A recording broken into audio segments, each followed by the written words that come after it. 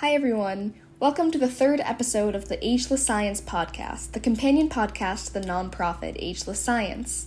We bring scientifically minded high school students to local retirement communities to discuss important scientific topics and advances, allowing senior citizens to develop greater understanding of changes in the world around them. This episode will focus on artificial intelligence within healthcare, and since healthcare is such a broad range of fields, we'll be specifically focusing on 4 areas: radiation, pathology, radiation oncology, and data mining.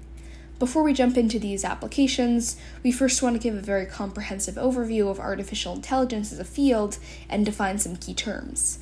Then I'll transition to explaining those 4 examples of artificial intelligence in healthcare, and afterwards I'll summarize the perils of AI when applied to healthcare, including bias and lack of accountability, so-called black box interpretability, reliance on human oversight, and susceptibility to security risks. Finally, I'll finish with discussions on how to mitigate these risks and a brief philosophical reflection on what it means to be human. So, what is AI? Let's do a quick definition of terms. Artificial intelligence is the development of machines and robots so that they can gain the ability, or even improve upon our ability, to solve complex problems. Although it originated in the 1950s, AI didn't begin to be applied to healthcare until the 1970s. It was first used in a program called MySin, which helped identify blood infections and recommend treatments, and since then its presence within healthcare has only increased as we've expanded the number of fields and developments within AI. Within the field of AI is a subset called machine learning, which refers to the concept that computer programs can automatically learn from and adapt to new data without being assisted by humans. The process of teaching the model to do a particular function is called training. Generally, creating machine learning models require huge amounts of data to teach the models how to properly produce outputs. We'll be talking about 2 main kinds of machine learning training methods, the first being supervised learning, or when we provide the model with both data and the corresponding outputs or conclusions we want it to make based on that data. Then it learns by example, finding patterns and learning what a physician already knows. For instance, if I wanted an AI model to recognize photos of dogs, I could feed it 10,000 photos of animals labeled dog or not dog, and it would eventually be able to figure out how to identify dogs itself. Unsupervised learning is the second type, in which we just provide the input and let the machine figure out the output. It learns by itself through sorting data based on correlated features between items. By telling the model the outputs, like in the earlier example of supervised learning in which I tell the computer which photos are dogs, it can miss patterns or possible factors that are useful in combination with other factors that we might have otherwise missed. Instead of trying to guide it, we just give it lots of information and let it find its own patterns. This type of learning accurately models human learning, since when we see new things, we aren't necessarily given a label or an explanation. We rely on pattern recognition to discover new things around us. For instance, going back to the dog image example, for an unsupervised model, I could show lots of images of cats and dogs without telling it which fall into each category, letting it group them and find factors which distinguish the various animals.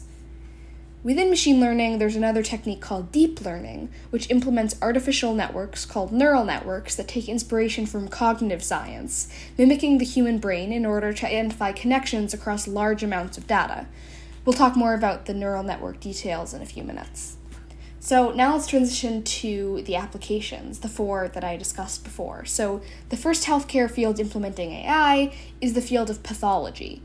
Pathologists' jobs include looking at cells under the microscope to determine what tissue type it is, whether the cells appear normal or benign, whether there's infection or inflammation. In other words, the pathologist's decision is critical because they determine what doctors base treatment decisions on. They're looking at what's called the morphology, the shape and appearance, and the histochemistry, which means that when they apply certain stains, they can see which receptors are being expressed, and those patterns tell them what type of cell it is. In more recent years, they can also do molecular tests like genetic sequencing to see what mutations exist, and this helps identify whether something is a tumor, and it can classify tumors into subtypes that do better with one treatment or another. We accept in pathology a certain amount of inter-observer differences, which means that sometimes if you send the same slides to different pathologists, they might have slightly different opinions about the grade of the tumor, or even whether something is just highly atypical as opposed to a cancer. This can be confusing for patients and for doctors who then have to decide how to act on that information. By digitizing slides, it's possible for AI to identify differences between cells that the human eye is not capable of, known as subvisual structural characteristics, and doing it infinitely faster. For instance, being able to molecularly subtype a tumor the same day, as opposed to waiting a couple weeks to send out for sequencing. Pathology studies can input thousands of slides to a certain type of cancer, and the AI model can extract thousands of properties using feature extraction and machine learning. So the possibilities of AI applied to digital pathology are extremely exciting, and it seems likely that this will completely transform the field of pathology. In order to get there, an enormous amount of work is required. If a training algorithm requires supervised learning, in other words, each image presented for training needs to be first classified by a human pathologist, and training a model requires tens of thousands of images, this would require lots of human time. But semi-supervised or unsupervised learning could address that obstacle. The second field of healthcare that we're going to be discussing is radiology. So radiologists are trained over years of residency to do essentially pattern recognition. In other words, to identify what's normal and what's not when viewing scans of the body. They determine this by viewing medical images such as x-rays, PET scans, and ultrasounds. But it takes time for radiologists to receive scans, review them, and issue their findings. One application of AI could be used for emergent situations. If we could train a model to read patient scans and check for critical imaging results, such as brain bleeds, pulmonary embolisms, acute strokes, etc., the ER doctor can be alerted as soon as the patient's scanned, rather than having to wait for the scan to be sent to and reviewed by the radiologist. In the realm of oncology, sometimes a very early sign of cancer may be present, but simply too vague for radiologists to identify. By applying AI to digital radiology, we may be able to catch patterns that wouldn't yet be visible to radiologists, increasing the likelihood that cancers are caught and treated early. Extending the idea of early detection, the future of AI within radiology may be the implementation of models which can read imaging slides and predict whether patients at high risk to develop cancer in the next few years. As an example, the head of breast radiology at MGH and an artificial intelligence expert at MIT have developed an algorithm which was trained on over 200,000 mammograms over time in women who did develop breast cancer and those who did not. The algorithm is able to extract information and develop a risk score that shows how likely each person is to develop breast cancer in the next 5 years, even though their mammogram is read as normal now. It's then tested the algorithm in a new group of 130,000 mammograms of women from 7 countries, and in 44% of women who went on to develop breast cancer, the algorithm was able to predict they were at high risk, even when their mammograms were still read as normal. Having that information could help women make different health decisions in real time, like not skipping a year for their mammogram, and it changes imaging from being diagnostic to being prognostic. The same approach could be applied for other sorts of tumors, like lung cancers, and raises the possibility of a future in which we can prospectively predict cancer by implementing advanced AI models. It's important to note that we don't actually have a very good understanding of how the model makes its predictions, only that it does. We'll talk about why this is in a few minutes. One final healthcare specialization implementing AI is radiation oncology. A large portion of a radiation oncologist's daily work is the contouring of organs as an initial step in planning and delivering radiation to tumors. The tumor and the normal adjacent organs must be contoured before the physician's team can start generating a plan, and this is a task which lends itself to automation based on pattern recognition. Although it's been the job of physicists and dosimetrists to come up with beam arrangements, shapes, and weightings that optimally treat tumors and minimize dose to adjacent normal organs, AI is now starting to be used as a way of generating radiation plans. One study demonstrated that when physicians evaluated radiation plans to treat prostate cancer, and they were blinded to who generated each plan, they rated the plans generated by AI somewhat higher than the plans generated by the human physics staff. But when they're made aware of which plans are generated by humans, then they show a preference for the plans generated by the humans, which also suggests some discomfort with making the switch. One final non-clinical specialization that AI is being applied to is data mining, otherwise known as the process of analyzing datasets in order to identify patterns and discover trends which then allow us to improve management or policy. When applied to patient data, data mining AI models can turn massive numbers of individual patient histories into ideas for improving overall patient care. One application of filtering large data sets into relevant conclusions is the prediction of patients at high risk for readmission. For instance, we can look at all patients who need to return to the emergency room within 90 days of being discharged and find out the strongest predictors. We could use AI to filter, for instance, 200 different variables within the patient data to find patterns and similarities across patients readmitted in order to improve our risk predictions, and that allows us to do things differently for the higher risk patients, like arrange for more services when they get home. Another possible application could be determining the optimal distribution of scarce medical resources. Rather than having to manually compare patient to patient, AI can take into account a vast amount of information and then generate patterns that help us improve our current systems. This brings us to our hopes for the future of healthcare. If a computational model can integrate image information from pathology slides, imaging information from a CT scan, mutational data, clinical data, genomic information, and proteomic information, a task which is so complex that it could only be achieved by an AI approach due to the vast amount of information, it's thought to be possible that this would lead to a true personalized medicine approach, which would be more accurately able to predict who's going to recur and which treatment is the most effective for each person. This would be the promise of AI in oncology. But for each of these applications, similar questions apply. Will it allow healthcare specialists to do their work faster and with greater accuracy? The answer here is yes for many specific tasks. But the next question is, will it improve outcomes for patients, like recurrence rates or survival? Taking the example of radiation oncology, an algorithm might appear to generate better radiation plans than a human one can on paper, but if you do a randomized trial comparing patients who were actually treated with the plans generated by a computer to those treated with plans generated by a human, at 10 years, will the first group have better tumor control or reduce later complications from treatment? Again, will it improve actual outcomes? Now, given our new knowledge of the promise of AI in healthcare, let's shift to the many risks. First, misinformation and accountability. Although we've seen that AI has a wide variety of applications within healthcare, what happens when AI doesn't act as intended? Who's to blame? The company which developed the model, the hospital, the physician?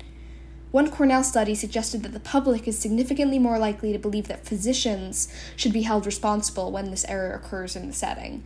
Physicians, by contrast, are more likely to believe that the vendors and the healthcare organizations should be liable. The same study showed that there's often great patient discomfort with the implementation of AI in healthcare, perhaps because patients don't know enough yet about AI to trust its use. The study reported that 60% of patients said they understood the benefits of AI, and 20% said that they had no knowledge of AI at all. However, 95% of patients said that they would be comfortable with sharing their anonymized medical data with AI programs. The next risk is what we call the black box. Machine learning is sometimes referred to as the black box because although we can see its inputs and outputs, we can't actually see the process by which the system reaches its outputs, almost as if the entire process is concealed within a black box. As mentioned earlier, many of today's machine learning models employ what's known as neural networks, which are modeled on the neurons within the human brain. Just as a neuron in the brain receives signals from other neurons, signals travel between what we call nodes of the neural network. There's typically no way for us to know how the individual neurons work together to arrive at the final output. For example, machine learning expert Jason Yoskinski decided to analyze the AI running on his own laptop. He determined that although the AI had been trained to recognize many images such as dogs, zebras, and more, it had also learned to detect the outlines of a human face, although it hadn't been programmed to do so. This is an example of the black box in which the system may figure out certain things without us instructing it how, and we can't really know how it comes to the conclusions it does. And in my opinion, one of the most concerning risks of all is the potential for bias or racism. AI is only as accurate as its training set is, and this means that, for example, if an AI tool that uses speech patterns to detect mental illness is trained using speech patterns from only one demographic group, it may not accurately work if it's applied to patients from outside that group. Many people are likely familiar with how algorithms can introduce bias unintentionally. One example is hiring algorithms that use resumes of current employees to train the model.